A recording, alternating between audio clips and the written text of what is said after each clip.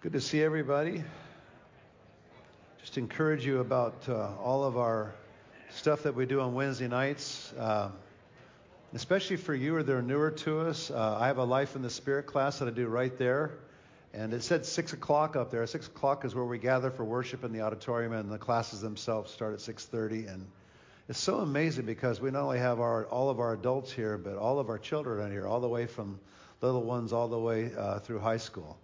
And that's courtesy of the new rooms that we've built over across the way. And one of these days, I may have to have an open house on those rooms and things that we've been developing around here and show everybody around. Some of you haven't even probably been over on this side. And new things to come as well, new things to come, including a new building that by God's grace will be right there.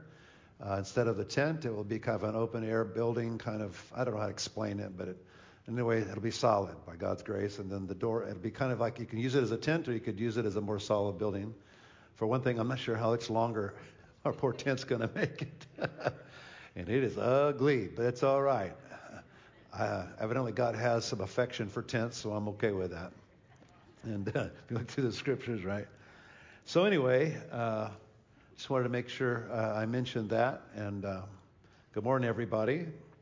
What I'd like to talk about today is standing tall in confusing, perilous times. I don't even like to say confusing, perilous times.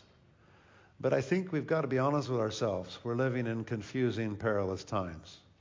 And the perilous is one of those times. I mean, there's so many things that could happen. So many things that are bubbling up around the earth today, literally.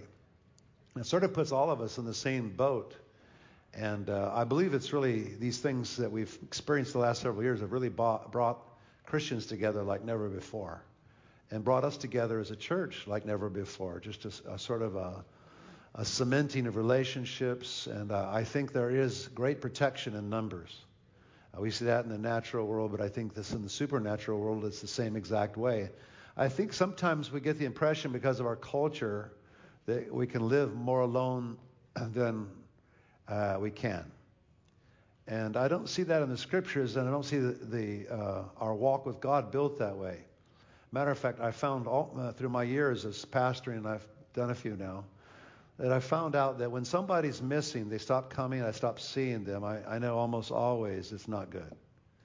Because the enemy isolates. He tries to get you alone and separate you from everybody else, and then he tries to bring tremendous spiritual warfare on you and do you in. And so there's tremendous power throughout the scriptures in unity and togetherness. Better together. That's another way to say standing tall in confusing, perilous times. I wanted to make sure I said that. I'm not talking about something theoretical. I'm talking about physically being around people. For you that maybe have been sick for a while and haven't been able to come to church, come to a gathering. It's amazing how much of a relief it is just to be with other people. Because you get used to being with other people, the people that pray, other people that know you.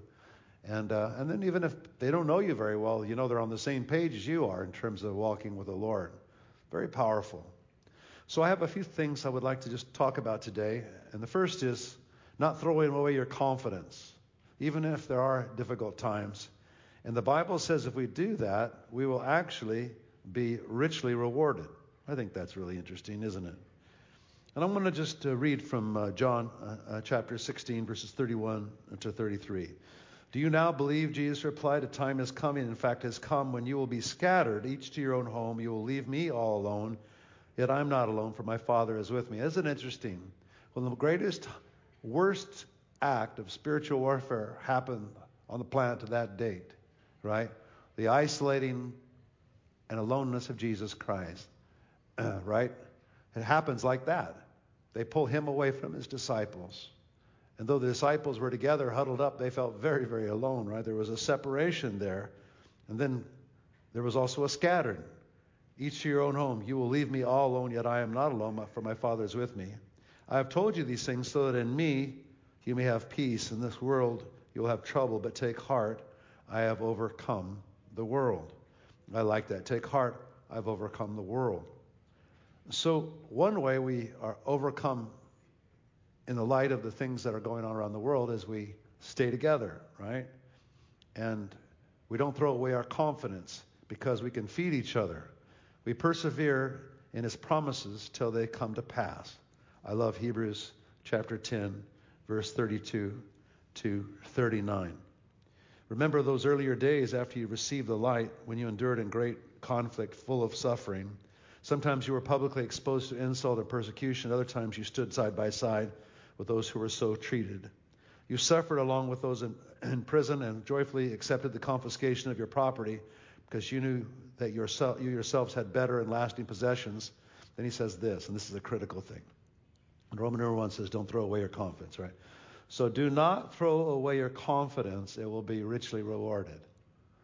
So confidence and faith in trying times or in less than trying times will not be wasted. It will be richly rewarded. Can I say that again? Don't throw away your confidence. It will be richly rewarded. Every time you try to believe, every time you try to put confidence in Jesus, every time you take a step to not be afraid, every time you do something, even when you're afraid, to reflect the confidence of the Lord, making a decision that you know is right, even though it's a little fearful, guess what? It will be rewarded. And notice what it says here, and this is really important. It will be how rewarded? Richly rewarded, which I think is really a really interesting scripture. We persevere in his promises till they come to pass. He says in verse 36, you need to persevere so that when you've done the will of God, you'll receive what he has promised. For in just a little while he who is coming will come and will not delay. But my righteous one will live by faith. And I take no pleasure in the one who shrinks back. So the world is designed for us to be brave and have confidence in times of trouble. Well, we'd like to live in a place where there's no trouble, right? We're trying to get rid of it as fast as we possibly can. Our entire culture is to bring culture, to bring comfort, to bring safety, to do anything we can, which is good. It's fine, right? But Jesus has this view. I take no pleasure in the one who shrinks back, which means that when you encounter trouble and you stand up with confidence, right, then there's something that happens that honors the Lord. Which explains why we have so much trouble, in a way, right? But we do not belong to those who shrink back and are destroyed, but to those who have faith and are saved. Now, there's a reality in the universe. No matter how we look at it, no matter how we slice it or dice it, so to speak, there's an enemy turned loose still, not tied up yet. Our adversary, the enemy, the devil, and his demons, right? And so we're going to have this problem until the end, until Jesus Christ fully kicks him out, right? But in the meantime, my righteous one will live by faith, and evidently God's pretty excited about that. And I take no pleasure in the one who shrinks back. But we do not belong to those who shrink back and are destroyed, but to those who have faith and are saved. Can I just mention something? I'm going to step on a few toes here a little bit. I'm stepping now, just to warn you. But I found that actually a large number of people, when they get in trouble or have problems and pain in their body or some situation in their family, their first reaction is to shrink back. Big mistake. It's the worst mistake you can make. I don't know why we do that. Maybe it's like we're sheep or something, right? But it's the wrong reaction. I know why we do it. It's faithless, but also it's sort of some sort of strange self-preservation or whatever. Only in the spiritual world that's causing all of our difficulties, there's no preservation there. They're just more of the same. But we don't belong, he says, to those who shrink back and are destroyed. So shrink back, destroy. Shrink back, destroy. Stand, grace. Stand in faith, grace. It's not always easy to stand in faith. Sometimes it's easier or feels easier to shrink back. But the end of it is death. The end of it is a mistake, right? So that's why he says, don't throw away your confidence, even in perilous times. You'll be richly rewarded. I like that word, richly rewarded. I like that word. I like rich. Don't you like? That means you won't just be kind of rewarded. You won't just try and kind of crawl out of the conflict by the skin of your teeth. You'll be richly rewarded. I didn't say that. Now, I'm just thinking about this the other day, and I'm thinking, when I get in conflict, how many times do I think that when I get on the other side of this, I'm going to be richly rewarded? or if I stand tall, I'm not only going to be rewarded. It's usually, I just want to get through this, right? But I think maybe we should think the way Jesus thinks, that on the other side of this is rich reward. There's something really good for us. We'll be richly rewarded. And we get to do that because we're sons and daughters of the Most High God. We are especially qualified for rich reward because we belong to Jesus. We walk with Jesus. Isn't that something? I love it. I don't know. Sounds good to me. So look at number 2. God rewards those who believe and earnestly seek Him. Without faith, in fact, it is impossible to please God. But how are you going to have exercise faith if nothing's ever wrong, right? And if the world's just perfect, and if your household's just perfect, or the church is just perfect, how do you exercise faith without trouble, right?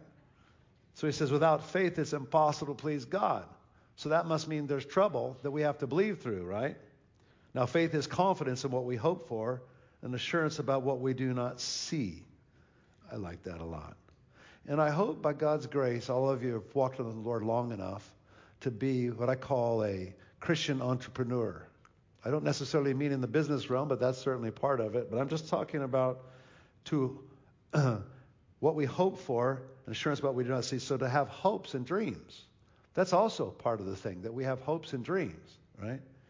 So faith is the confidence in what we hope for, assurance about what we do not see. And all of our dreams aren't negative. All of our dreams aren't bad. As a matter of fact, it's the Lord Himself who puts dreams on the inside, put hope on the inside of us for a better life, for something better, right? So faith is confidence that what we're hoping for, looking for, that we're going to see. Assurance about what we do not see. I really like that. And this is what the ancients were commended for. And so we have this great hall of faith in Hebrews 11. God gives us example after example. By faith we understand that the universe was formed at God's command, so that what is seen was not made out of what was visible. This is our job description. We make things appear that are not visible right now. That's what we do. And you do it by declaring it and praying it and hanging out with others and agreeing in prayer, right? And walking with your voice, what you say, how you talk, because demons are listening and the angels are listening. They're to your conversation. And they like to grab onto any negative thought that you reveal, any fearful thing, and hammer you with it. But we know about that. But what about the angels of God? Who's stronger, the angel of God or the angels of the devil? So if they're stronger, wonder if they're waiting and looking for any kind of confidence, any kind of faith you might exercise. Does it stand to reason that if any kind of faith and confidence you exercise, the angels are stronger than the devils, right? Because that was accomplished at the cross. So when we talk like that, when we see like that, when we act like that, the heavens respond, right? And so I think we always think of the negative way, right? But what about the positive? Then God just begins to bring this in these words here. By faith, right back down to the very beginning. Abel. You don't get much closer to the beginning than that. Brought God a better offering than Cain did. So evidently, whatever he brought as an offering was an offering of faith. By faith, he was commended as righteous. Interesting. When God spoke well of his offerings. And by faith, Abel still speaks, even though he is dead. All the way from the beginning. God's so interested in faith, but this Abel was one of the first kids that Adam and Eve created. He still speaks through the centuries because of a faith-filled life that he lived. God was looking for that from the very beginning, from the very garden. He's always been looking for faith. This isn't a Pentecostal teaching. This isn't a sudden thing that appeared, in the 20th century. Everybody's talking about faith, 21st century. No, this has been from the very beginning, right? And then he goes on. By faith, Enoch was taken from this life so that he did not experience death.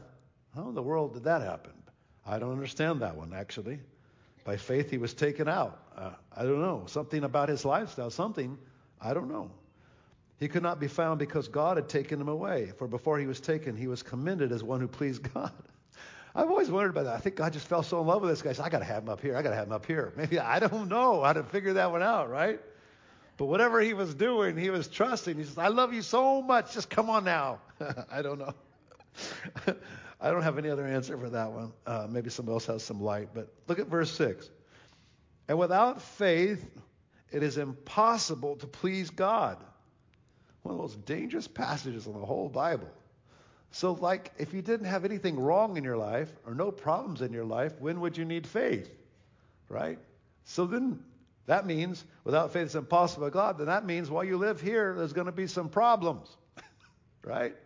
Because this God we worship is addicted to faith, evidently. Right? Our faith. And faith wherever he sees it.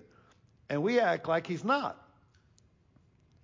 We act like he's not. And then sometimes we super extend faith and make it into a doctrine by itself, right? And you've been around people like that, right? Just that there's no other doctrine but faith. But the thing behind it is the intimacy with God. Matter of fact, it's right here. Without faith, it's impossible to please God. So the faith that we're looking for is the faith that we do that pleases the Lord. You know what? And I think the longer I live, the more I understand that every day is full of opportunities to please the Lord or not. And the things that we think maybe are the dirtiest or the nastiest or the hardest situations, we don't even think of getting credit for that. But when we exercise faith, and some of you are exercising faith just by being here in this auditorium today. You didn't feel like coming. Your life's a little confusing at home. It's a lot of trouble. And when you see other people that maybe look like they don't have problems, around you, or everybody's so exuberant worshiping, you don't feel very exuberant, right? But that's why it took faith to get here, right? Because you're not here for everybody else first. I like everybody, but I'm here to worship the Most High God. How about you? And my worship exerts faith, and oh, how the enemy hates this faith. He does not like to come near church very much. He still tries to get his way, but not much. Because faith is being exerted, especially with people that are exerting faith and praying and singing about it, talking about it. Verse 6, though, is the key. And without faith, it's impossible to please God, because anyone who comes to him must believe that he exists and that he rewards those who earnestly seek him. Wow. How much we earnestly seek God depends on how we perceive the Father. Why seek him? Why pursue him if you're not sure that he cares about you? And this is square one. We deal with this all the time. And I would say that the difference between a mature Christian and an immature Christian is navigating this particular step. A mature one learns over time that God cares for me despite the situation. Doesn't mean that I'm necessarily happy about the situation. It just knows that God's care is there. And that's why I persevere and keep asking, and that's why I keep looking for the way out.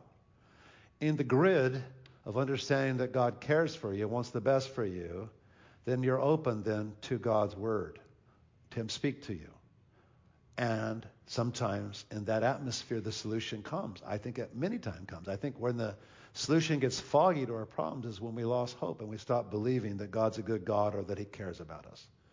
If that's fully there, then what we're looking for then is, okay, God, I'm in this situation. Now you care for me. So what can I do to help this process? What can I do to make this a little shorter time? What can I do? What do you want from me? What are you looking for in this time, right?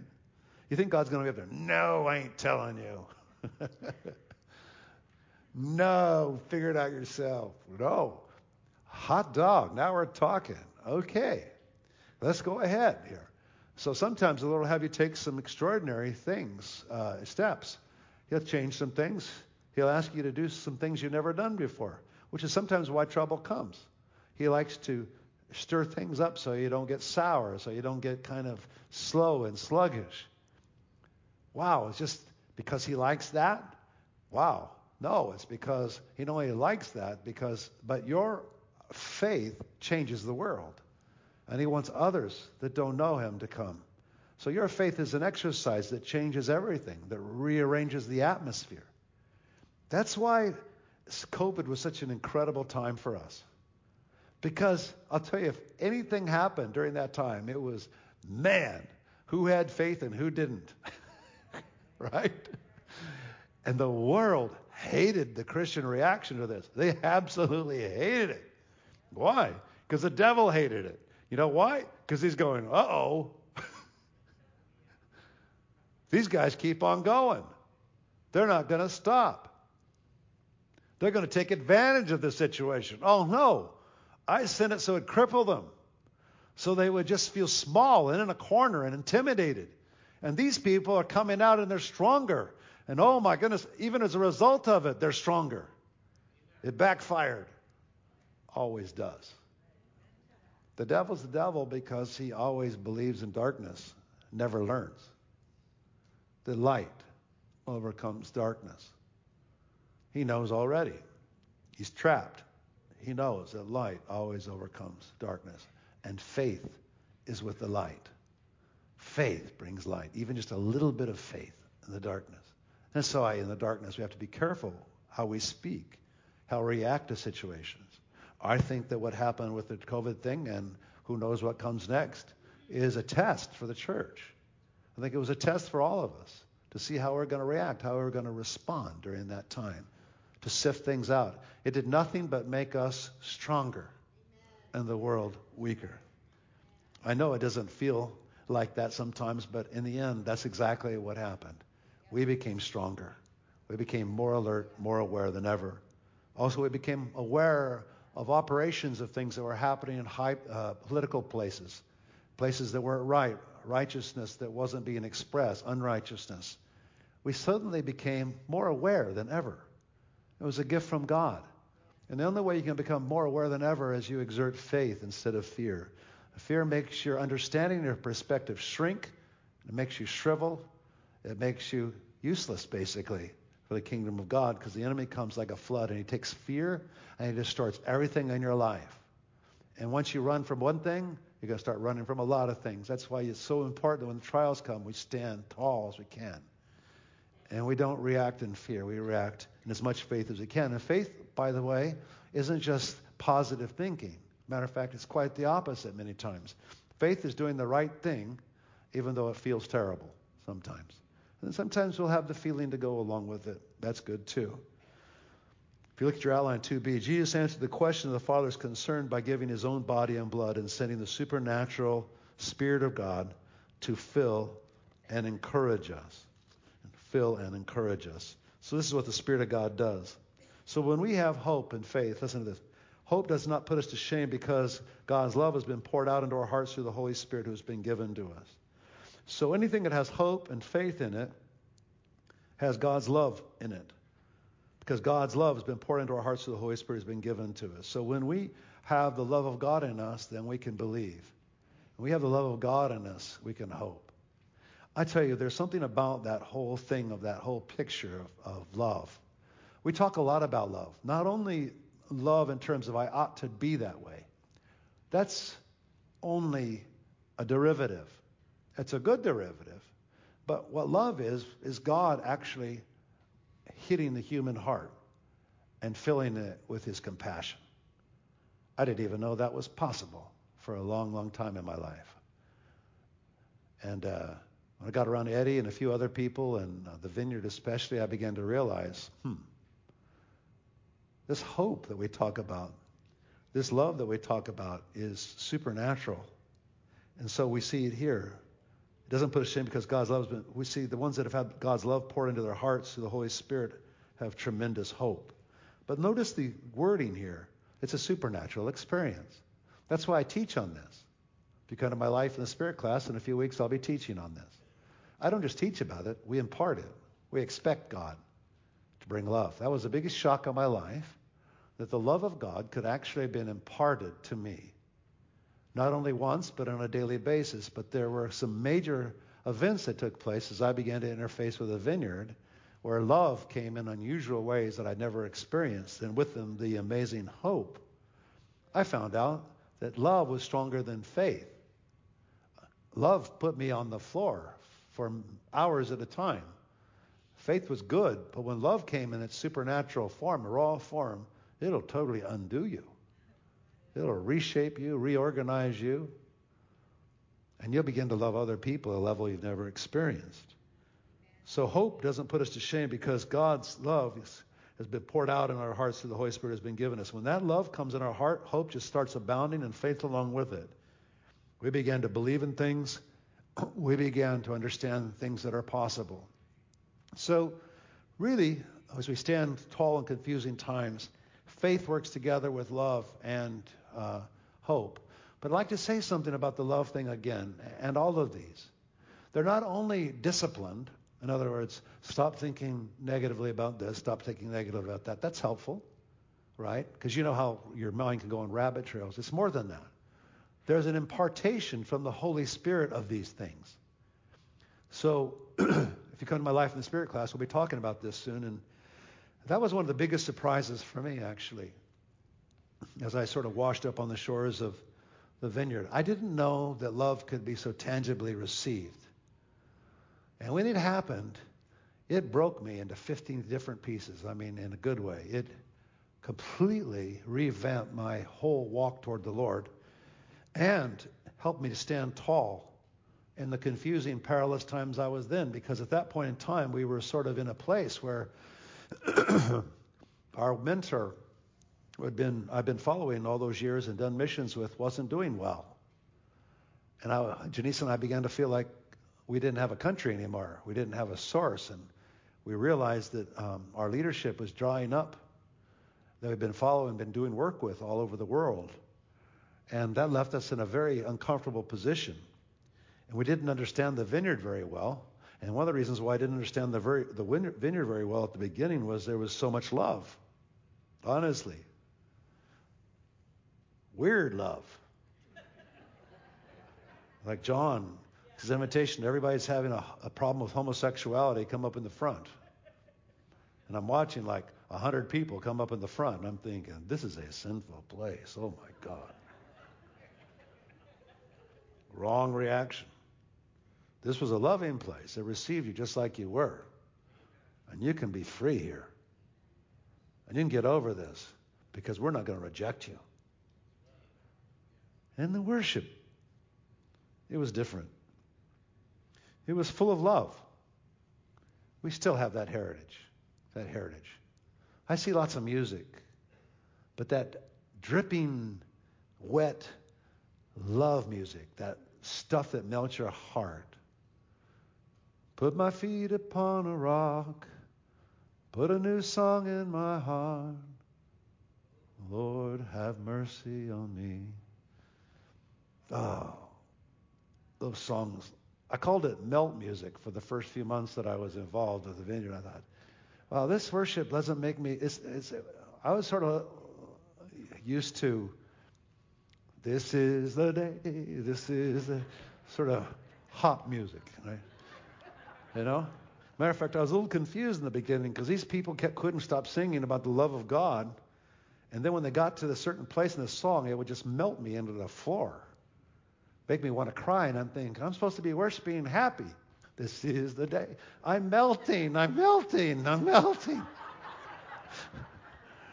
want to melt. I want to be happy. Oh, I'm melting. There I go again. Oh, my God. Totally did me, right? Oh, and by God's grace, I hope that we still have that here in our worship. And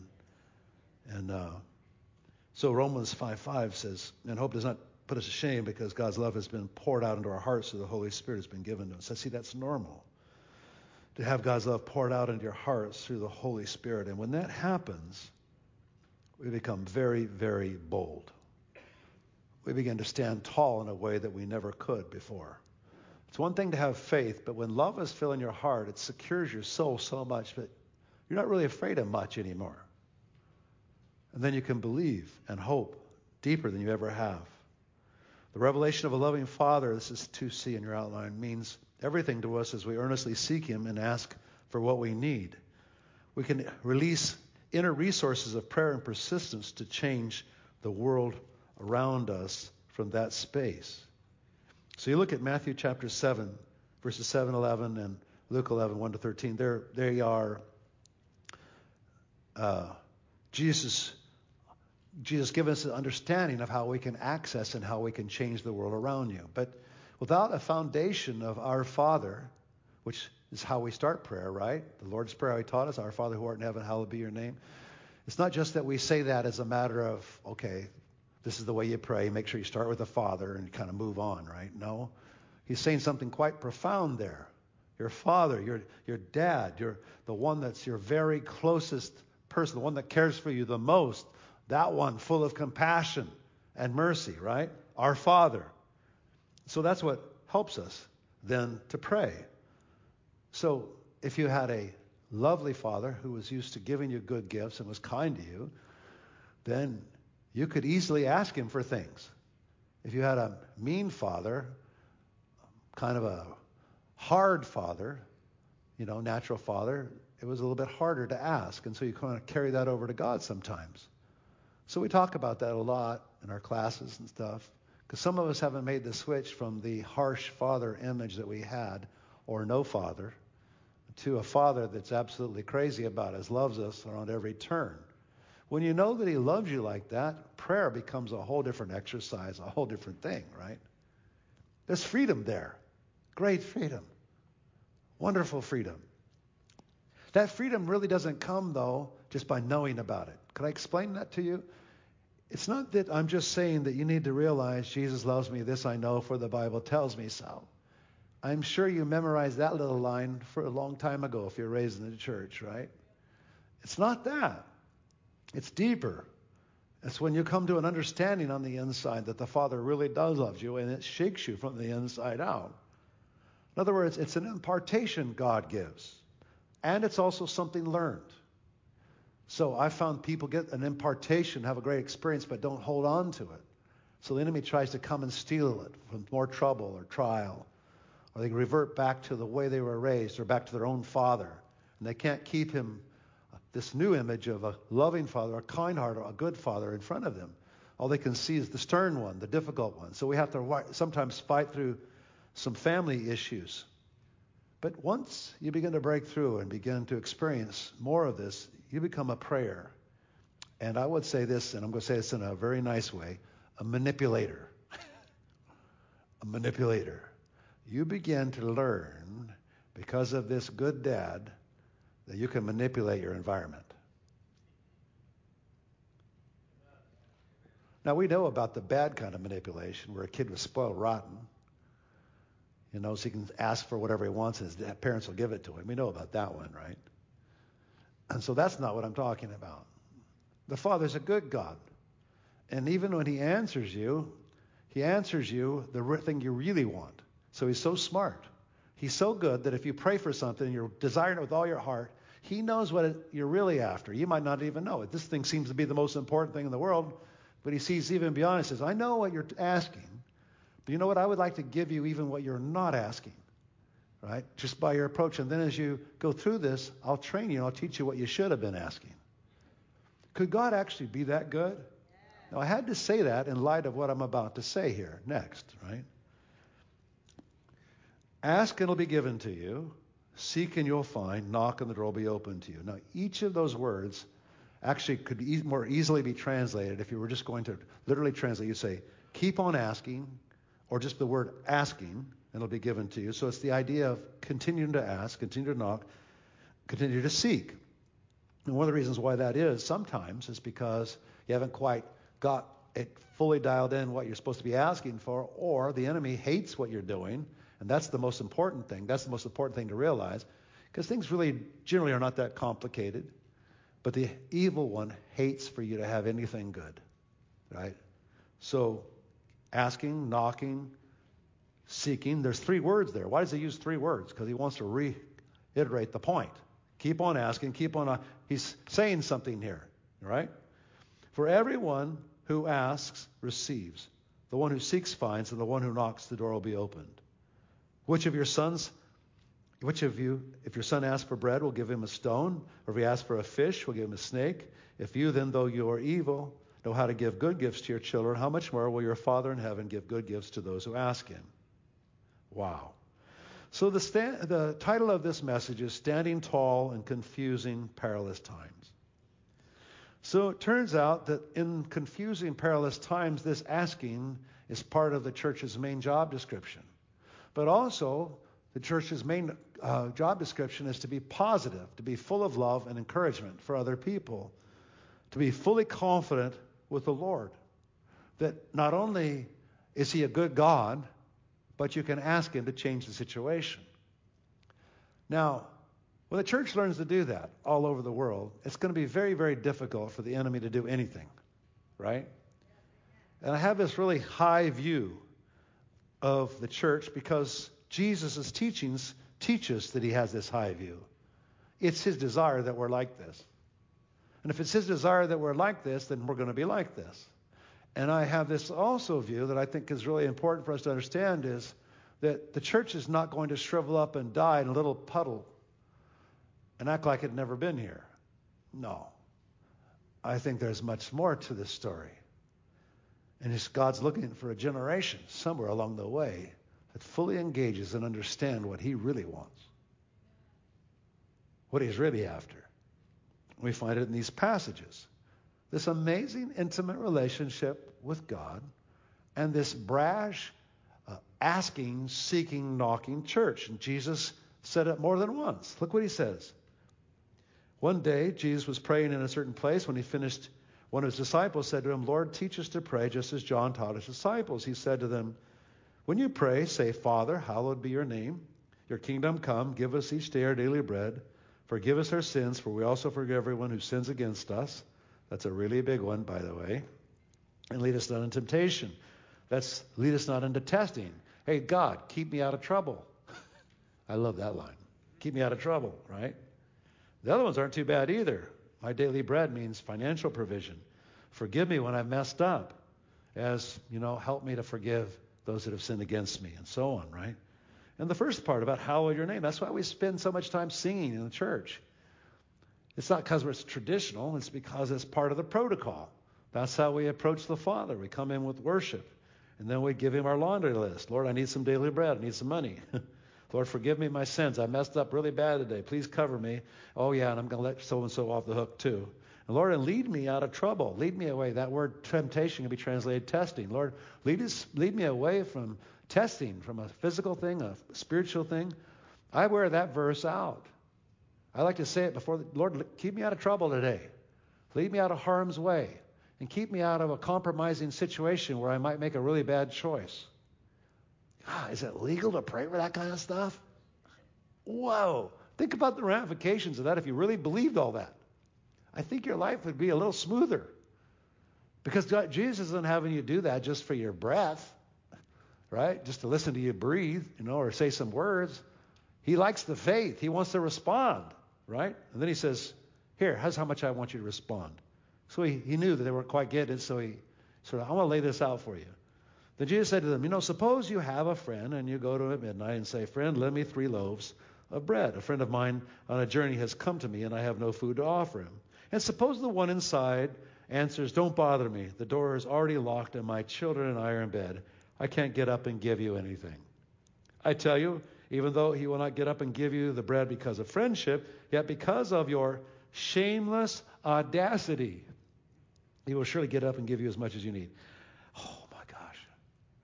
I've worn those 2 words out. I'm embarrassed to tell you what I even pray for. It's so ridiculous. People that never pray for stuff like this, but I'm praying for all of it. And I can't even say it out loud because people would think less of me probably. Like you're, what are you, a big baby? Shameless audacity, man. That's all I need. So I'm going for it. So I say to you, ask and it will be given to you. Seek and you'll find. Knock and the door will be open to you. And all those words have a tense in them. They mean to, it's easier to put this way, the tense, the way that is in the verb. Keep on asking and it'll be given to you. Keep on seeking. In other words, seeking, knocking, keep doing this, right? Which is instructive in itself. Because sometimes we ask the first time and we don't get it. So we keep on. We keep on. We keep on. And then he says this audacious thing, verse 10. For everyone who asks receives. That's why he said the thing before. Well, you're going to ask, everyone who asks receives, but we're going to go on a little trip while you're asking and seeking and knocking. That's what we're going to do. Now, he didn't say it here, but that's exactly what happens. So you keep on asking, knocking, and seeking, and while we are in this trouble, I am like rearranging the DNA of your life. I'm arranging it so that you're not only going to get what you asked for, but you're going to get even more because you changed some attitudes, you changed some ways, you did some stuff, and now you're not only going to get what you asked for, but you're going to get what you didn't ask for even more. Because the only thing that's keeping you away is you keep letting the devil in one door and opening the front door to me and opening the back door to him to come in and steal from you. Because that's all he does. For everyone who asks receives. Oh, I thought just the real prayer people got that. Or maybe the good person, or that grandma. Man, look how she prays. Certainly it's her. No, everyone. Everyone. Even on your worst day, everyone. You see how many prayers in the Bible that are answered at the last minute when somebody's throwing something up asking for mercy? I love mercy prayers so much. For everyone who asks receives, the one who seeks finds, and the one who knocks, the door will be opened. Then he goes like this. So, I want to tell you a little bit more about this. Which of you fathers, if your son asks for a fish, will give him a snake instead? Or if he asks for an egg, will give him a scorpion? If you then, though you are evil, know how to give good gifts to your children, how much more will your Father in heaven give the Holy Spirit to those who ask him? He throws that little part at the end there. Not only that you'll get what you ask for, but the Holy Spirit. So the thing is, here's the most beautiful thing about praying. What happens is we earnestly seek the Lord, and the Holy Spirit comes on the inside of us, and the Father in us, Jesus in us, the Holy Spirit, we begin to do things together, right? We begin to do things together. God gives good gifts to his children. How much more your Father in heaven give the Holy Spirit? So I not only give you the answer, but I'm giving you my very presence. It's sort of like parents at a birthday party. How excited they are when their children open the presents. You ever notice that? I get so excited. I used to watch it because I knew, they're going to explode. And, they get that little present. They'd run around the room. Man, it was worth just buying them whatever they want just to see them run around the room, jump around, be happy for a while, right? It was great. Right? And this is the way it is. When we ask and we receive, the Holy Spirit is with us at the same time. The presence of God is on us. And the asking and the receiving and the whole enterprise is filled with God because he's that generous and he's that good. Could God actually be that generous and that good? Yes, I dare you to believe that. I dare myself to believe that. Because the whole world's organized so you won't believe that, right? And they do not, definitely, your enemies, want you to pray.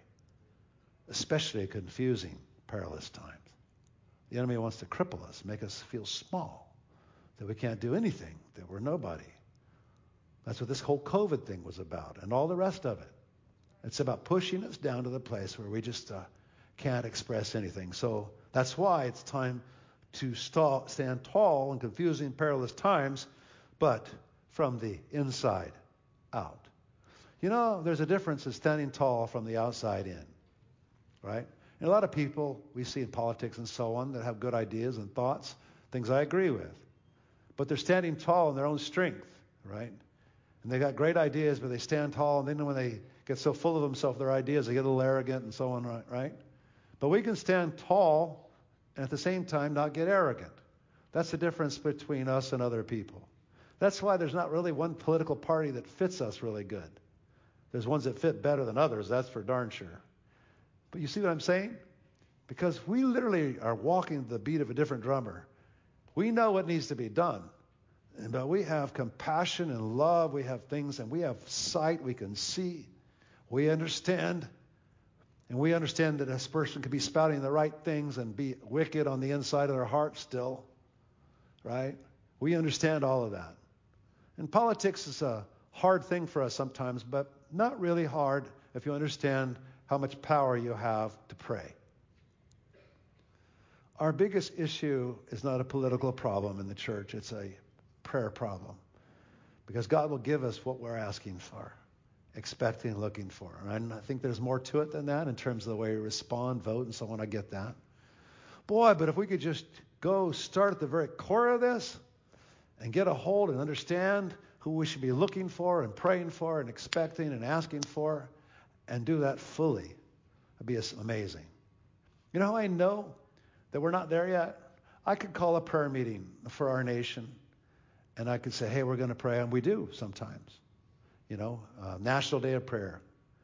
But a third of the auditorium will be full. Why is that? Because we really don't believe.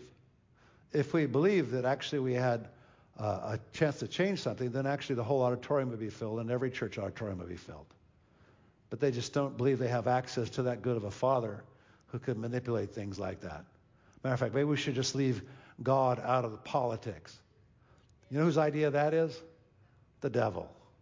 Keep God out of the politics. No, we don't want to do this. And they do it all in the name of this high justice thing, or not being manipulative and controlling, blah, blah, blah, blah, blah, blah, blah. I serve the King of the universe. Government doesn't control me. I have another government I'm working with. And he changes everything, and he's the one I want to please. And he told me to pray for my leaders. He told me to pray for my nation, right? So Roman numeral 3. As salt and light in the earth, our job description never changes, regardless of the politics, weather, economy, or anything else, right? Matthew 5, 13 to 16. You are the salt of the earth. I like to be salty. I think feeding people is salty. I think caring for the very weakest parts of our culture is salty. I think flinging workers out to the farthest edges of the world is salty. I think supporting apostles who are causing avalanches in other parts of the world just with a little money, equipping leaders to go, I think that's salty. It's causing entire regions to be salty for the gospel of Jesus Christ. Our responsibility is part of the rest of the world, right? Our little church and the money that's come through this is largely responsible for thousands upon thousands upon thousands. Matter of fact, maybe I'm going too far with that. Bob, how many in the last 6 years have our gifts caused, how many churches to be planted? You remember? Huh? 15,000. That's churches planting from your gifts. Yeah. You know why we do that? Because the world changed. Suddenly, distant places aren't closed anymore. Suddenly, a place like India is completely open to the gospel. Nobody ever expected it. We thought, well, there's way too many Hindus and Muslims. But turns out God had a different plan. 1.4 billion people who we thought didn't know their right hand from their left hand are beginning to figure out what their right hand is and their left hand is. Because the light's come. Why does the light come? Because the salt and the light are leavening the whole country. You are the salt of the earth, but if the salt loses its saltiness, how can it be made salty again? It is no longer good for anything except to be thrown out and trampled underfoot. You are the light of the world. A town built on a hill cannot be hidden. Neither do people light a lamp and put it under a bowl. Instead, they put it on its stand, and it gives light to everyone in the house. In the same way, let your light shine before others, that they may see your good gifts, your good deeds, and glorify your Father in heaven. I would never do what we're doing in the warehouse and the way we take care of the poor and the way we feed things to glorify ourselves or to even let people applaud us and all of that. But in the same way, when you do it, they can't help but be glad. Because in their own way, they're concerned about the situation as well. And the warehouse that we do is just one expression of creativity. We always think of things in the same way. We think God the same way. We don't think of him as having a creative solution that nobody's thought up yet in terms of how to deal with the weak and the homeless, drug addiction, right? Because we're too busy trying to copy the way the world does it with all the money. Turns out it's not that expensive. Turns out there's a wisdom that God gives. We haven't got all of it, but we got a little bit of it. And so the salt and light bringers are beginning to figure out something about even homelessness, right? So it just means that we have to step into this arena and there's risk involved, right? But we are the light on the world. Are we the light of the world or are we not? Well, if the world's dark because of homelessness, then who should be bringing the light? Us? I hope you'd say that. You didn't say it very loud. Us, right? Okay. I'm sorry, I didn't let you participate enough. Right? Am I really the light of the world? I don't feel so light. We make the world salty. We make it taste good. That's what we do. Governments could only go so far. And even if they should give us a whole pile of money to do something with, it's so important that we know what to do with it, right? That we have the wisdom. And we should expect to have the wisdom. We might stumble for a while and try to figure it out, but eventually we get it. Because the Spirit of God's with us, helping us to make decisions, say, this doesn't work, that does. And to be honest, no, that's stupid. We're not going to do that. That's good. That works. Right? So we can do this. So standing tall in confusing, perilous times mean that we have a job description as a salt and the light of the earth. I didn't call myself that. My Father in heaven called me that. But if my Father in heaven called me that, he sent Jesus to invest in me, then he must be right. And I'm just agreeing with him. And it doesn't matter the politics, the brand of politics, who's this, who's that, what political figure. It doesn't care about the weather, the economy, doesn't care about the situation in the Middle East. Guess what? I am still the salt and the light of the earth. Christians are, and we will always find a better way to do things. And we have the wisdom of God. I believe in this hour and this time, the Lord is equipping the church in a very unique way. And I'm not just talking about politics or idea. I'm not just talking about Republican or Democrat. I'm talking about just we walk to the beat of a different drummer. We think different. We look at problems different. We access things because our Father teaches us different. And I just look in the news every day and I watch these cities struggling mightily, throwing more and more money at situations and making the situation worse and worse and worse. And I'm glad they're trying to help, but they have no sense of wisdom from God and evaluating things objectively. It's always politics. It's always this or that or their own ignorance because they don't know the way God works, right? So I believe as we see the years go on, like it or not, the church is getting more and more involved. But I don't think necessarily politically. Maybe in the sense that people see what we're doing, they like it and want to be a part of it. But I think that God's given us our own government. And I don't mean that in a rebellious way. I mean in a way to heal the world. Right? That's why we can stand tall in confusing and perilous times. That's why we maybe even look a little arrogant. I have to watch that sometimes. I just get so caught up and I see things, and so I have to be careful about the arrogance part. But honestly, I just think that there's good ideas that the Spirit brings, and I can't help it if I get these ideas and I start implementing them and they work. I get kind of excited about it, right? So I was thinking about this with regard to Paul. Paul in Acts chapter 9, 22 to 25, it's a story of them lowering down the apostle on ropes to escape the city because he was a total terrorist, arresting people, and then he gets saved. And now he starts preaching the gospel, and they want to kill him. So they have to let him down in a little basket through the wall to make him go safe, right? And he was like an out-of-control, fiery dart in the heart of the enemy and the Roman Empire and the Jewish empire, so to speak, right? And so he suddenly becomes this blazing Christian from the darkness of being a tyrant and literally killing people for their faith, right? So, but the interesting thing about this is, how about the guys that were holding the rope for him? They didn't get a lot of credit for Paul's life, but they risked their life too, right? And I stole that line and that whole thing from Oral Roberts. So I was listening to him the other day, and he was talking about that, right?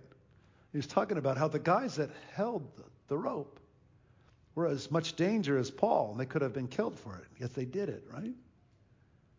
So he was talking about how everybody's important. We might not get the credit for holding the rope. We're behind the scenes, but heaven knows all about us, right? So this holding the rope and this servant posture, we might not get the credit for a lot of things because we're holding the rope. But someday, somebody needs to hold the rope for us. And so we're kind of rope holders, aren't we? We help someone, but there's another time when we're going to need to escape from a situation, and somebody else is going to have to hold us up, right? And he was talking about this in the light of what happened with his university. Just before he died, I heard him preach this. He was preaching. And my mind went back to videos I'd seen of him, and through all those years having these massive healing crusades, and healing countless people and saving countless people. And then he started this university. It was growing up and getting bigger and providing education for me and my wife and thousands and thousands of other students and sending them all over. His whole vision was to send them out on these kind of journeys we're talking about. And I was thinking about him, and been, and I thought about this. I just saw this video recently. But as he was ending, it was one of the last messages he ever preached. He said, we need to be the ones that hold the rope for others, but sometimes we're going to need somebody to hold the rope for us. And he mentioned the Green family. Some of you may know what happened. The university got in trouble, and he got old.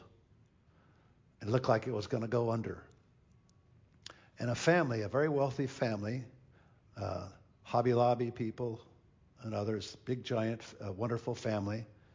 That's funny because I just had a sort of a brush with them through another person that knows them well. And those people held the rope for the university, held the rope for oral, and got the university out of trouble. And now that university is shining and brighter than it's ever been. And the darkness it went through is now a source of great light because they learned, right? And they got put on their feet, and somebody was holding the rope on the other side. And that's what we do. When we stand tall in confusing times, perilous times, we hold the rope for others and help them to get to the other side out of danger. And then sometimes people need to hold the rope for us. When people hold the rope for us, it's just sometimes a scary thing and maybe even a little bit humiliating in the beginning. But just remember, it'll be your turn to hold the rope for somebody else later on. You'll get your turn. Accept the help now and make up your mind that you're going to be one that's holding the rope, because that's what we do when we stand tall in confusing, perilous times. We share our love with others in need, and in turn their hearts go out to us and overflow in thanksgiving. That's 2 Corinthians 9:12-15. It's our great privilege to offer prayer for all people, including kings and all those in authority. And I just kind of getting to the close of the end of this, but I just want to say this. It's so important for us to understand this prayer life that God wants us to have and this lifestyle, right? And we're coming up, I believe, as we come to the spring, we're coming up to a time when we're going to be, again, talking about praying for our nation and so on. And could I just really encourage you to take part in this time in a way that you haven't before. Our nation needs our prayers. Please come. We have that day of prayer. Please. It's a simple day. Take time out of your day and pray for someone. Your prayers make a difference. I urge then, first of all, that petitions, prayers, intercession, and thanksgiving be made for all people. That's for everybody. And then what? For kings and all those in authority, that we may live peaceful and quiet lives in all godliness and holiness. So all those in authority, city officials, national officials, why does that make such a difference? Is that just sort of a nice little compliment you're giving, kind of a nice little hug, like some candy we send to them, say, we're right with you, brother. Keep going. We support you. Maybe. But everybody will forget about that in 2 seconds. Can I just say that you pray for kings and all authority because you have authority to pray? Because what you say makes a difference. What you pray makes a difference. And if you have a national day of prayer where the whole United States and all the believers are trying to pray, where are you on that day? You should be right here where we're praying for this world, the United States. The United States that needs it more than ever. The only reason why we wouldn't be there is we didn't believe that actually our prayers make a difference. But according to the Scriptures, according to Jesus in his own heart, our prayers make all the difference. Yes, it's weak, it's lowly, doesn't look like it's accomplishing much. And here we are in an odd night gathering together, praying for our nation, and we don't even know if we like our government or the politicians or any of them. Doesn't matter. If you hate them, it's even more important that you come and pray, right? They may not like what you pray, but that's all right. Matter of fact, It may be that God just changes their hearts. I wonder if there's any room in anybody's heart, right in this room, for you to pray for Joe Biden and wonder if he actually repented and turned back fully and started acting like a believer. What would happen? I think it'd be hard for us to receive that.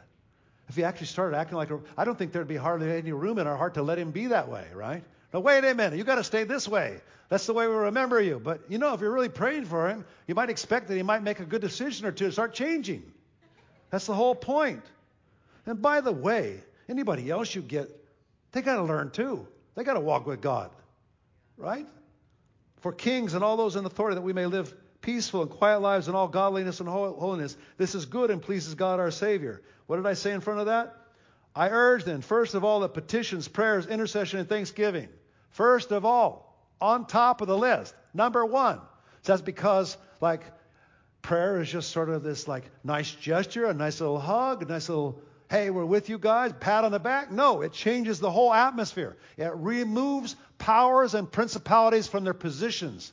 It moves wicked things in heavenly places out of the atmosphere. Who would have known that God would use ordinary people with just a little voice and praying in Jesus' name to shake the neighborhood? But that's what God's offering. But it's so simple, so lowly, and so humble that most of us don't get it. That's why we have a National Day of Prayer.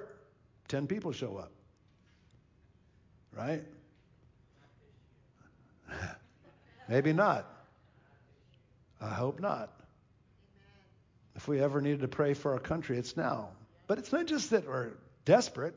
Prayer works. It changes the atmosphere. It rearranges things. And we're in the middle of change, even as a church.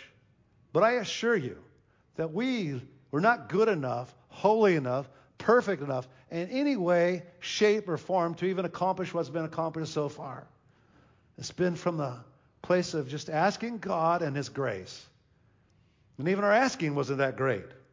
But nevertheless, I do know something about asking God to bring things into existence, and I'm hoping we all learn more and more for your personal life and all. Then he says this. I'm going to say it again. I urge then, second of all, third of all, fourth of all, first of all, that petitions, prayers, intercession, and thanksgiving be made for all people, for kings and all those in authority, that we may live peaceful and quiet lives in all godliness and holiness. This is good and pleases God our Savior. And guess what happens in that atmosphere? Number 4, who wants all people to be saved and come to a knowledge of the truth. That includes the homosexuals, that includes the lesbians, that includes those that are Satan worshipers who are taking over, as we speak, a little school in the afternoon and trying to have an after-school daycare for Satanist kids. That's happening in our area right now. I don't know how the city's going to respond to that one. Yeah, right in our doorway, right? Right in our doorstep. The world, when we don't go to them, has this nasty habit of coming to us and invading all of our sacred space. But God has a remedy. Solomon, he dedicates this incredible temple. And then he says this. Then God says this. I have heard your prayer and have chosen this place for myself as a temple for sacrifices. Now, as I read this, it's so important, really important to realize that as I read this, this is us. Who's the new temple? Us. The gathering of God's people. We are the new temple. After Jesus, the advent of the church, the new temple became his body, which is the church. We have some nice buildings to meet in, but they're not the temple, right? There's no place to make sacrifices. There's many, many places. We had a sacrifice today, a great, wonderful sacrifice of worship and praise. Sacrifice of praise, worship, love for God. We do that here. We did a sacrifice in the temple. Those are the new sacrifices. But this place that we're talking about here still applies. The Lord appears to Solomon. He says, I have heard your prayer and have chosen this place for myself as a temple for sacrifices. What's the new temple? The people of God, the churches of God. When I shut up the heavens so that there's no rain, would the Lord do that? or command locusts to devour the land, or send a plague among my people, if my people who are called by my name will humble themselves and pray and seek my face and turn from their wicked ways, then I will hear from heaven and I will forgive their sin and I will heal their land. Now my eyes will be open and my ears attentive to the prayers offered in this place. Which place? Any place that prays like that. Any place that prays for the welfare of the country. Any place that prays for the welfare of the neighborhood and the families and the people. Any place that gathers. 2 or 3 are enough to cause this to happen. I have chosen and consecrated this temple, the very temple I'm talking about, so that my name may be there forever. My eyes and my heart will always be there. So when we gather together and we pray for things in Jesus' name, his eyes and his heart are right there with us. And he's not just there kind of like in a warm, fuzzy way. He's there so that things will change. That's how we change the atmosphere. That's how we change and stand tall in confusing, perilous times. As God delivers us, we'll deliver others. We'll hold the rope and lower others through an opening in the wall, like happened with Paul, just as we've been rescued. We don't have to rescue others. We get to. It's our privilege and our safety net. Scripture says, give and it shall be given to you. So when we give of prayer, give of our time and energy to ask God, humble ourselves, it's given to us. A good measure, pressed down, shaken together, running over, will be poured into your lap. For with the measure you use, it will be measured to you. We take our time to pray. We take our time to ask. We take our time to be a part of our culture, trying to solve, be generous in everything the Bible teaches us. When we do that, we start standing tall in confusing, perilous times. And even if the government doesn't notice us, even if the government doesn't get us on the news, that's not the issue. We're the salt of the earth. When you take the salt of the earth, it disappears into the meat. You don't even see it. But it makes the whole world and the whole thing taste good, right? That's who we are. That's what we do. We don't want to be on the news. We just want to change the world. And she says it begins to happen, it'll probably get us in the news, right? So let's all stand. So I want to just read this last psalm, Psalm 91. And I just want to just pray this promise over us. Listen carefully as I speak it, okay? And I don't mind if anyone would love to just come up after this and just maybe just pause up here in the front or in your aisle or just get up some way as the ministry comes and we worship. Just fervently ask God for something that you need in this house of prayer. And just take a moment and ask God for our country and our nation, right? So why don't we do that corporately after I read this chapter, right? And I'll lead us. And then I'd like the worship team to begin. And I just couldn't resist praying for each other after preaching like this, right? So I want the ministry team, when I call you, to be ready to pray for each other, all right? And I'll just say some things. I think someone in here that's in constant pain in your back has got the great potential of being healed today if you'll come forward in faith. I'll say this, someone that's got a ringing in their ears and from some kind of infection, why don't you come up? I'm just giving some suggestions, but you come up if you need anything from God, if you want to, and you have the faith, right? I just feel like it might be useful. Before that, we're just going to ask God, just as a corporate group for our country and our nation, just briefly. And then what we're going to do is to finish with our ministry time. And anybody would like to come up to the front, I'd like our ministry team to come on. I call you.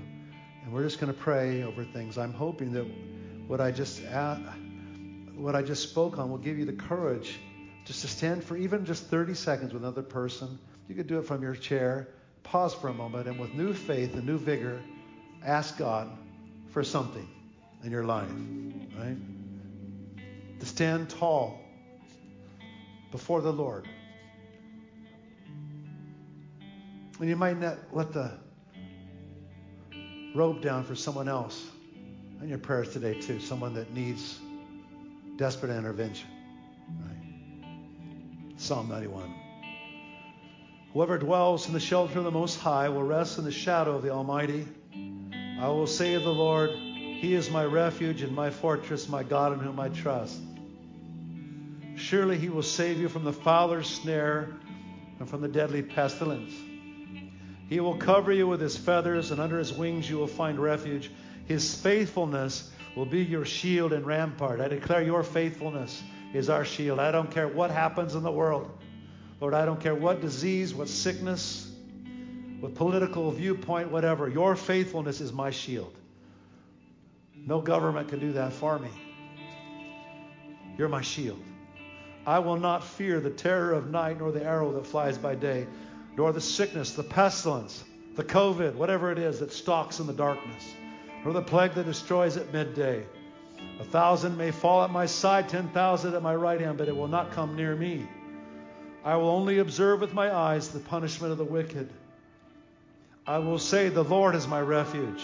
I will make you, the Most High, my dwelling. No harm will overtake me. No disaster will come near my tent. You will command your angels concerning me to guard me in all my ways. They will lift me up in your hands, in their hands, so that I will not strike my foot against a stone. I will tread on the lion and the cobra in very dangerous places, Lord. I will trample the great lion and the serpent. Even the demonic things in the spiritual realm are subject to our prayers and our humility. Because he loves me, says the Lord, I will rescue him. I will protect him, for he acknowledges my name. We acknowledge your name in this place. You're not just a thing. You're not just an it. You're not just a ism out there. You are the almighty creator God who sent his son Jesus Christ to intercede for us, to cover our sins and give us full and complete access to an absolute and complete throne of grace. He will call on me, and I will answer him. I will be with him in trouble. I will deliver him and honor him. With long life I will satisfy him and show him my salvation. Lord, I declare this Psalm 91 over everyone in this room. Yes, Lord. And Lord, we just cry out to you for our nation as your holy people. Have mercy, Lord. Have mercy. Our nation doesn't deserve it, but you love it and you love us. And you respect our prayers and our cries to you. Have mercy. Put godly political people in place of high authority. And Lord, turn the heart of the bad ones and make them change their mind. And bring godly, good leaders along, Lord. If you have to make Saul into Paul, it's okay with me. Do that, Lord. And I pray, oh Lord, today that you will release a fire of intercession and prayer from this place. Mothers and fathers praying over their schools, praying over their situations in their home and their household, praying over their children, praying over their family units. And all of us lifting up, Lord, politicians and rulers and authorities and asking for the best for them, asking grace on their own families and their lives, and asking, Lord, that you would channel their heart and give them hearts of wisdom, and that you would attract godly people, men and women, to these places of office so that they stand in the gap for your purposes. We pray for those that are already there. They need wisdom and they need counsel and they need protection. They need a covering around them, Lord. They need shielding and they need courage. I pray for a spirit of courage to be on them in Jesus' name. And Lord, our God, I pray today for anyone that comes up to the front today and is in need of healing. I pray you would heal them today. I pray you deliver them today. I pray, God, you'd break the darkness that's stalking their soul, Lord. And I pray, God, you would bring a new day just because we asked. As we stand tall in these confusing, perilous times, I pray, God, that you would reward us for our efforts. You would make us a magnet of favor. And wherever people go, they would know that here's a place of refuge. Here's a place you can go and find Jesus. Here's a place where you can find healing and belonging. Someone will respond to you. Someone will have wisdom for you. Someone will care for you. I pray, oh Lord, you'd make us that kind of house. And I pray you'd even give that kind of reputation in Jesus' name. And I pray, God, that you would open the floodgates of heaven in every way for us. Financially, spiritually, mentally. Open the floodgates of heaven.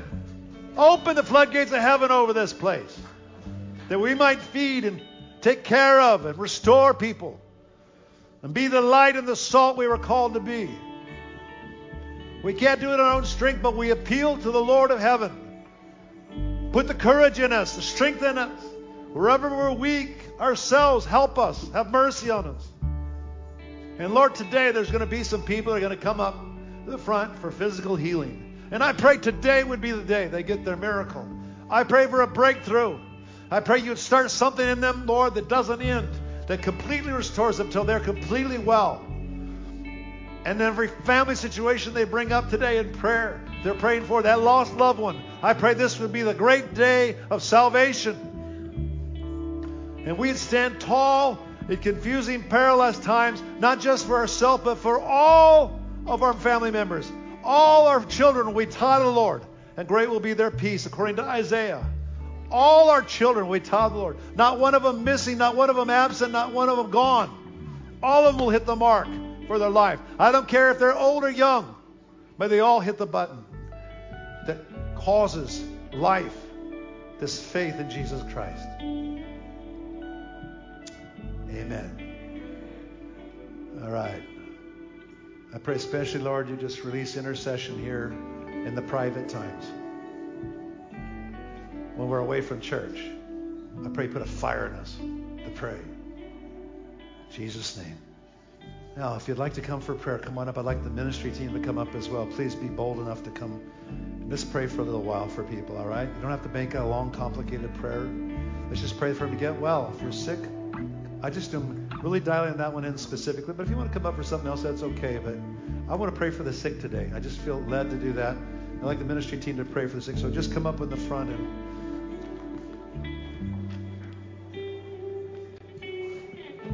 if you see someone up here facing that way, you can approach them. They'll pray for you, okay?